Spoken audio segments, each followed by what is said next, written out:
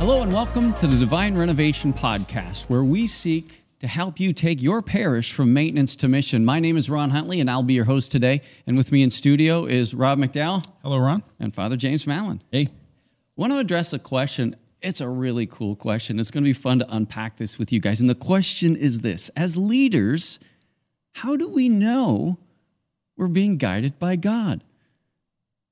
That's a good question. What are your thoughts? Let's kick that open. It's a big topic, but it's an important topic for sure. And I think it's a great question that I think we need to wrestle with. I mean, obviously we have, the guidance of Scripture and the tradition of the church, and that is the sense of, how is Scripture being interpreted down through the ages that give us clarity in some key points. I mean, first of all, there's, I think you can have certainty over decisions about not doing evil things. Like if you're getting on my nerves, I don't have to discern whether I should kill you or not. I mean, that's not, you can be pretty darn sure that God is not calling you to do that. You might feel like doing it. I might feel like doing it. Yeah, exactly. But that's not being guided from God. Yeah, for sure. So that's easier when you're discerning good or evil. The tricky thing is when you've got two good things and you're trying to say, what is God calling us to? That's an interesting perspective, because my son plays hockey and he's had a lot of choices, and it's hard to make good choices. But one of the things I would say to him is, it's so great, Christian, because if you keep working hard, being coachable and teachable and great to the people around you, you'll always have good choices. But it's not easy to make choices. You have to discern that. And some of those things are, what are you drawn to? Weighing out the pros and cons, like use your common sense. I know Nicky Gumbel in a video years ago talked about the 5 CSs, and I always found it really practical and helpful. They're compelling spirit, circumstantial signs, commanding scripture, common sense, communion of saints, and depending on how big the issue is that you're trying to be guided by, you might want to engage more of those things. Small decisions can be quite easy, but if it's a weighty decision, and if you're in leadership, a lot of your decisions have consequences for lots of people. And so it is a weighty feeling sometimes when you're deciding whether or not you should change a Sunday school program from a traditional classroom style to more of a youth group style, or whatever it is that you're discerning. It's hard. I think too, there's, so we distinguished, obviously things that are wrong, that it's pretty clear there, but I think there are some generic good things that we can, again, be certain that God is definitely calling you to do. So, for instance, is God calling us to evangelize? I don't think that's much of a discernment point. The answer is yes. Is God calling us to be a more welcoming community, to reflect His love? Yup. Right. Is God calling us to grow in holiness? I don't think you need to discern that one. These are kind of basic things. Now, Yeah. How you do these things, that's when it gets pretty tricky. Yeah. And I think to your point of certainty, a lot of times, I remember a number of years ago, this was very, very freeing. A friend of mine was saying sometimes, if he was pitch and change in the church he was leading, people would always come to him and say, "Pash, do you know it'll work?" He said, "Nope. I'm never more than 60 or 70% sure." Right? Because I think we can sometimes play the God card to try to manipulate people. True. Right? And it's like, God told me, or God's with us, or, whatever it is, right? And I think you want to take people and help them. No, we have prayed, we have thought about it, we've kind of done our due diligence on the spiritual side of things, but to recognize we might still get it wrong, at the same time. Yeah. I mean, ultimately, if you're within the realm of you're doing something, you're trying to figure out the way to do something that we know God is calling us to do, the specific things that we're discerning in the decisions we're making, can you be absolutely certain that God is actually calling you to do that? Is there absolute certainty? I would say no, there isn't. That's why Jesus himself said, "By their fruits you will know them." It's afterwards, by looking at the fruitfulness, that you can know for sure that this was of God or this was not of God. Well, and even St. Paul over in 1 Thessalonians 5 says, "Test all prophecies." Yep. God's going to speak, but people are going to get it wrong, and they're going to make wrong interpretations. Doesn't mean God doesn't speak, but it doesn't mean that you can't get it wrong either. Fair enough. In Galatians 5:22, the fruits of the Spirit contrasted to the fruit of the flesh. That's a key passage for us. I mean, in one sense, if you're convicted that such and such a thing is God's calling your life, or God is calling you to do this, but if you're not growing in the fruit of the Spirit, and in fact you're growing in the other fruits, then you can much be sure that this is not being of God. And so that again, that's why we need to constantly be evaluating things as well. Because we are, and I know at St. Benedict Parish, I'd have parishioners, great parishioners, faith-filled parishioners, prayerful parishioners, be really inspired and motivated by different things and come to me or us and say, we really need this ministry, or we really need this ministry. And it can almost be death by 1,000 cuts, as a leadership team and as a church who's limited by resources. And so discerning God's will when people are good-meaning people are telling you that we should do this is what God wants us to do, that can be hard. And I think that's the benefit of a leadership team too, is that we can discern those things together based on all kinds of factors. But the whole time we're doing that, we're trying to discern God's will. And part of discerning God's will is what we're saying no to. Yeah, absolutely. Well, that's very clear in the ministry of Jesus. I think when he began his public ministry after healing Peter's mother-in-law and dealing with all the crowds in Capernaum, Jesus gets up early in the morning, goes off to pray. So the importance of prayer.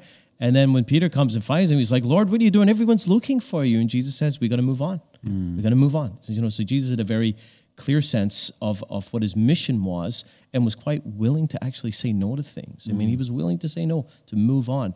And so that's a key part of discernment, is what is our core purpose? What is it that we have to be focused on?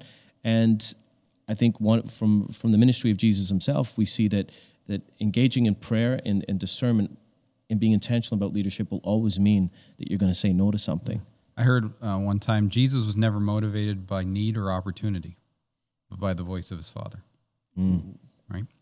And you taking that. If I'm in that situation and I'm Jesus, I'm staying there. I got a whole crowd of people that love what I'm doing, and I'm like, man, this is successful. Why would I leave this? If I go on to the next town, they might reject me. Yeah. Wow. Right? And in my brokenness, I want to stay where I think it's successful and good. I'm staying with you. Yeah, I think it's a great point, because in our Christian tradition, there's three things that can fight against us doing the will of God, and that's the world, the flesh, and the devil. So the world is just a spirit of worldliness, which in a sense in parish leadership might be a desire for financial success or worldly approval. I've got the respect of the people in the community and such, or maybe a worldly way of looking at the organization of the parish and a worldly definition of success. And then the flesh is in Scripture basically is unredeemed human nature. It's our fallen human nature. We traditionally say the sins of the flesh, that's sexual sin. No, all sin is a sin of the flesh. Pride is a sin of the flesh, right? So the flesh has to do with maybe human ego, ambition, and that's one of the things that has to be discerned. Like, what's at play here? Is it my need as a leader? Is it my own ego, my own fears? Is it my own brokenness? What is really at play here? And then, of course, the final one, we've got to remember that spiritual warfare is real. And if you're in a parish that is intentional about engaging the call to move from maintenance to mission, the evil one probably didn't have to waste a lot of time with you before, because the world and the flesh would have taken care of things. But if you're actually seeking to press into this, then the evil one is going to be a bit more attentive, and the whole dimension of spiritual attack is a very real thing. So therefore, if you are engaging in this journey, those are the three things you've got to guard against: the world, the flesh, and the devil. And in Divine Renovation model, the keys, the three keys are the primacy of evangelization, the best of leadership, and empowerment by the Holy Spirit. And we've got to be very careful that as we engage leadership and all of the tools and skills and best practices around leadership, that we don't reduce it simply to human wisdom. Well, I think we have to recognize, and I think we've discussed this in other podcasts, but it's we're not just focusing on leadership; we are focusing on spiritual leadership, and that needs to affect how you lead.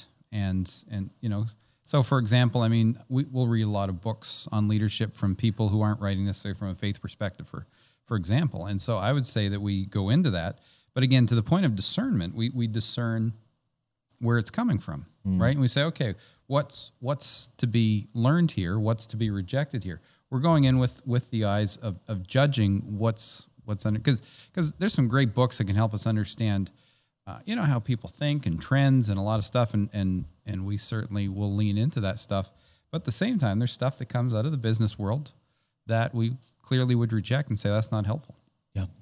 Well, we have a new staff member who comes with a ton of incredible world experience in business and helping organizations head in a great direction with an incredible personal spiritual life, but she's never been able to marry the two in her work. And it's fun watching her link those things together in real time in meetings. It's like, oh my gosh, I've never had the opportunity to do this we before. had a meeting just a few days ago, and we're working on kind of a bigger strategic plan for the ministry. And what I love is that we made a commitment a few weeks ago that every time before the beginning of these meetings, when our leadership team gets together, the first thing we do is we go up to the chapel and we get down on our knees and pray.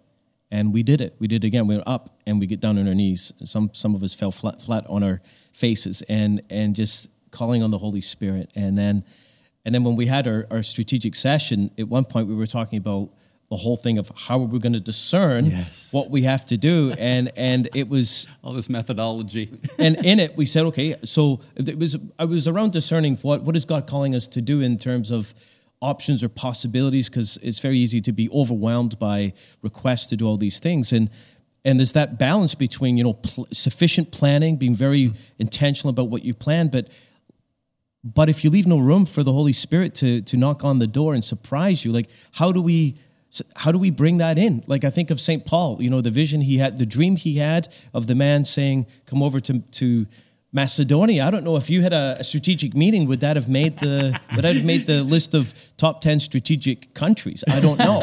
But the Holy Spirit intervened. And I think we've got to be intentional, leaving space for the Holy Spirit to work. Yeah. Well, and I think also we have to recognize it's easy to spiritualize dispositions in leadership. It's true. Right? Like you take, and this kind of getting back to the flesh, but you take a person that's contemplative in nature, laid back, and the driven person can look at him and judge him and say, well, is he lazy? Okay. Well, is he lazy or is he just, that's who he is and that's how God has wired him? And maybe he's justifying laziness by that. You take the other end of the spectrum, you take someone that's like, we need to do big things for God and we need to accomplish lots and always set big goals. Well, is that because that's what God has put on your heart and or are you just driven by your ego? Right. It can be either or. Yes. And so whether you're easygoing and want to kind of sit back, is that how you're wired? Or are you lazy? Right. You can justify ego and laziness in leadership all the time. And I think there's that part of where what part of my flesh is motivating me and influencing the thing is, the ego is always going to be there. I mean, here's the thing. If we wait till we have 100% pure motives, we'll never get anything done. I consider a good day, if I can end the day with 51% good motives, that's a pretty good day. But again, getting back to our leadership, it's always going to be there, but it being there and us acknowledging it and us not acknowledging it are two completely different things. Well, exactly. And that goes for a team too, because if we're being led by somebody and I recognize that, I think you're in 39% right now, I have a responsibility to question your motives and to help you. I can't just follow you with blind faith, knowing full well that you're being led by it's not being led by God. Or if I'm questioning, I need to be able to dissent so that we can make sure as a team, as a leadership team, we are making right decisions and we're putting God first. The idea of a leadership team and kind of as a form of shared leadership without abdicating responsibility as a leader is such a great thing, because we all have blind spots. We're all broken. We're sinful, and we have a brilliant capacity to deceive ourselves at times. And so if we're sharing leadership and having honest, open conversations, and you have a trusting environment where I can be challenged and you can really open up something and really examine, okay, what is actually motivating us? Are we being motivated by fear, by our fear of going somewhere where we might fail, like even things like that, which in itself, you could say it's not entirely bad, because we're hardwired to avoid dangerous situations. But the Lord calls us to, put out into the deep and let down your nets for a catch. We want to stay in the shallow end. So we need that having that group around you, I think, is going to certainly increase the chance that we can really listen carefully to what God is calling us to do. I remember one time years ago, we were running Alpha, and this was in a different parish. And every time we ran it, we were not getting out people that could influence other people. We ran it 3 times and got the same dismal results. And I had to keep using the same team because the people that were coming they weren't able to socially be on team. And it wasn't until we discerned together. I said, God just came. He said, we can only get one group of people. What group of people are you going to encourage us to go after? And I said, I want you to write it down, and then we'll reveal our answers. And so everybody wrote it down, and we went around the table, and everyone said parents of young children. Every one of us. And I thought that was so cool. I said, okay, what are the obstacles that prevent people with young children from coming out to Alpha? They feel guilty if they get babysitters because they work all week and they're tired. They don't want to cook. Both parents work. Sometimes they travel. So we actually moved Alpha to a Friday night. Everybody said it would not work. And all of a sudden, we launched Alpha. We called it a date night just to give a reason for. And we filled the place with the exact people that could then make a difference in the community. And in fact, at St. Benedict Parish, they run Alpha every Friday on Friday nights, so that we can get that age demographic, and we take care of people's kids. But that was a risk. Yes, and it was a risk based on discernment and discerning God's will, and really. What are we yearning for? We're yearning to bring people home to Christ. We're yearning to reignite people's faith. And if your church is flat or dying, address that yearning, bring it to God, and collectively begin to discern, what's God's will? Because God's will isn't for the church to fail. I promise you that. Yeah. Well, and I think around this whole idea of discernment too, it's in some ways you need to think of discernment as a skill that you can grow in. Yes. Right. And a lot of times when, the books aren't written or the stories aren't told about the little discernment choices that gets a leader in. So you think, we've got to do these big things, or they're bold or they're huge, and probably anybody that's really stepped out in a significant big way, that we're talking about or captures people's attention. There's probably a lifelong of smaller discernments that built up to where they got to the point of, it's kind of like a muscle. Yeah. It's kind of like in scripture, what gave David confidence that he could, kill Goliath? Well, he had fought the bear and he'd fought that, and there was a track record that said, well, God was with me there and God was with me here, so I think God's going to be with me there, type of a thing, right? And I think that's part of where we have to say it. Not am I making the huge leadership decisions, but am I growing and making the little leadership decisions? Remember when we were sitting around the senior leadership table when it was announced that we wouldn't be getting another priest? Remember how devastated we were? Yeah. It was horrifying. And I remember it was that very train of thought. I forget who was in the room, but they said, we're going to be fine. And nothing looked fine, just for the record. It looked like a disaster. But God has been with us, and every time where it looked like the road stopped there, God did something every time. And sure enough, he exceeded our expectations. I think the gift of the Holy Spirit is also a gift of wisdom. But, going back to the words of Jesus, not to stay in the city until you're clothed with power from on high, that any attempt to engage with the mission has to be done in and through the power of the Holy Spirit. And I've really become quite passionate about this, in recent years, that when we pray together as a team before any meeting, and, that would include any time you get together as a church, like this whole thing, Father, can you begin with a quick prayer? This idea of a quick prayer is something that we say and get over and done with, as if it's, we're checking the box. It's a good luck charm. It's good luck. Yeah, exactly. It's like, you don't want it to go bad, so make sure you pray. So that has to really change. Like, how do we enter into a listening posture and also really invoke the Holy Spirit? This idea of, can you say a quick prayer? We've got to kill that. That's going to be banished. Put down that kind of language. And also that the priest is the only one that can do it. In the name of the Father, Son, our Father, Hail Mary, glory be. In the name of the Father, Son, done. It's like, come on. Yeah. We can do way better. And that's what I love about what we did and what we do at St. Benedict Parish and at this ministry. We make room for calling on the Holy Spirit in prayer and praise time and singing every single week. We and do it pausing in the evenings. to listen as well. And and share what we're hearing from our hearts, so we hear other people what they're hearing from God, because sometimes that can be for us. We literally build it into what we do. Yeah. How is that, Rob, from your perspective? How has that affected you? How is that kind of in terms of leadership and being on a team, and kind of, because that wasn't your experience coming to St. Benedict, was it? Yeah, I would say, again, I knew I needed people around me, and I was at my best when I was on teams. That was probably more around smaller tasks, things like that, not so much the overall leadership. But I think what a team does is when you start to recognize what you're capable of doing that normally in and of yourself you wouldn't have done. I've shared quite a bit, in coaching sessions, things like that. You've got activator, and there's things that I've done in my life that have left on my own I wouldn't have done. Right. But you gave me that, you gave me the push and the confidence that in my own strength I didn't have, And I think in a healthy team, when you're understanding, there's a wider perspective, and there's a wider safety net, and there's a wider support system, you'll go places that you won't on your own when you have that trust with other people. And so I know I've certainly experienced that.